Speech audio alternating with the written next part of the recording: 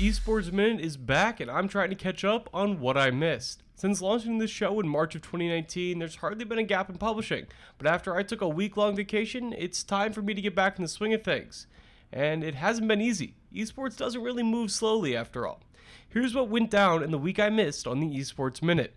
Riot Games announced their first official in-house Valorant tournament. It's called First Strike, and while we still don't know for sure Valorant is headed down the long-term partnership model of League of Legends esports, this is the first step towards something like that.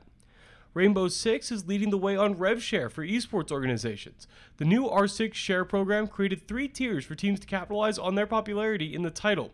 RevShare is crucial for esports organizations to stick with a game, and right now, R6 has the best one. League of Legends viewership stats are coming out and records are being broken, once again. We will be talking about Worlds quite a bit this fall, so I'll leave it at that, but League is still gaining popularity year over year.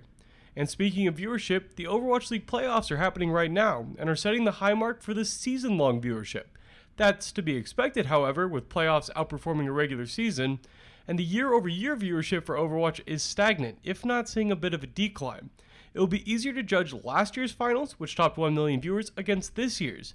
If this year's finals doesn't top 1 million, the esports scene could be in even more trouble, and it'll have the metrics to back it up. Over in India, we have covered the ban on PUBG Mobile by the Indian government. Now, officially, Indian teams will not be competing in the ongoing PUBG Mobile season. In addition to a rapidly growing list of Indian esports teams based around PUBG Mobile, Fnatic and TSM's rosters will both be put in a tough spot with regards to how to proceed. And finally, just today, the Esports Integrity Commission has announced sanctions on 37 CSGO coaches for exploiting a spectator bug to cheat for their teams. The sanctions levied range from a few months to multiple years, depending on the situation and amount of infractions.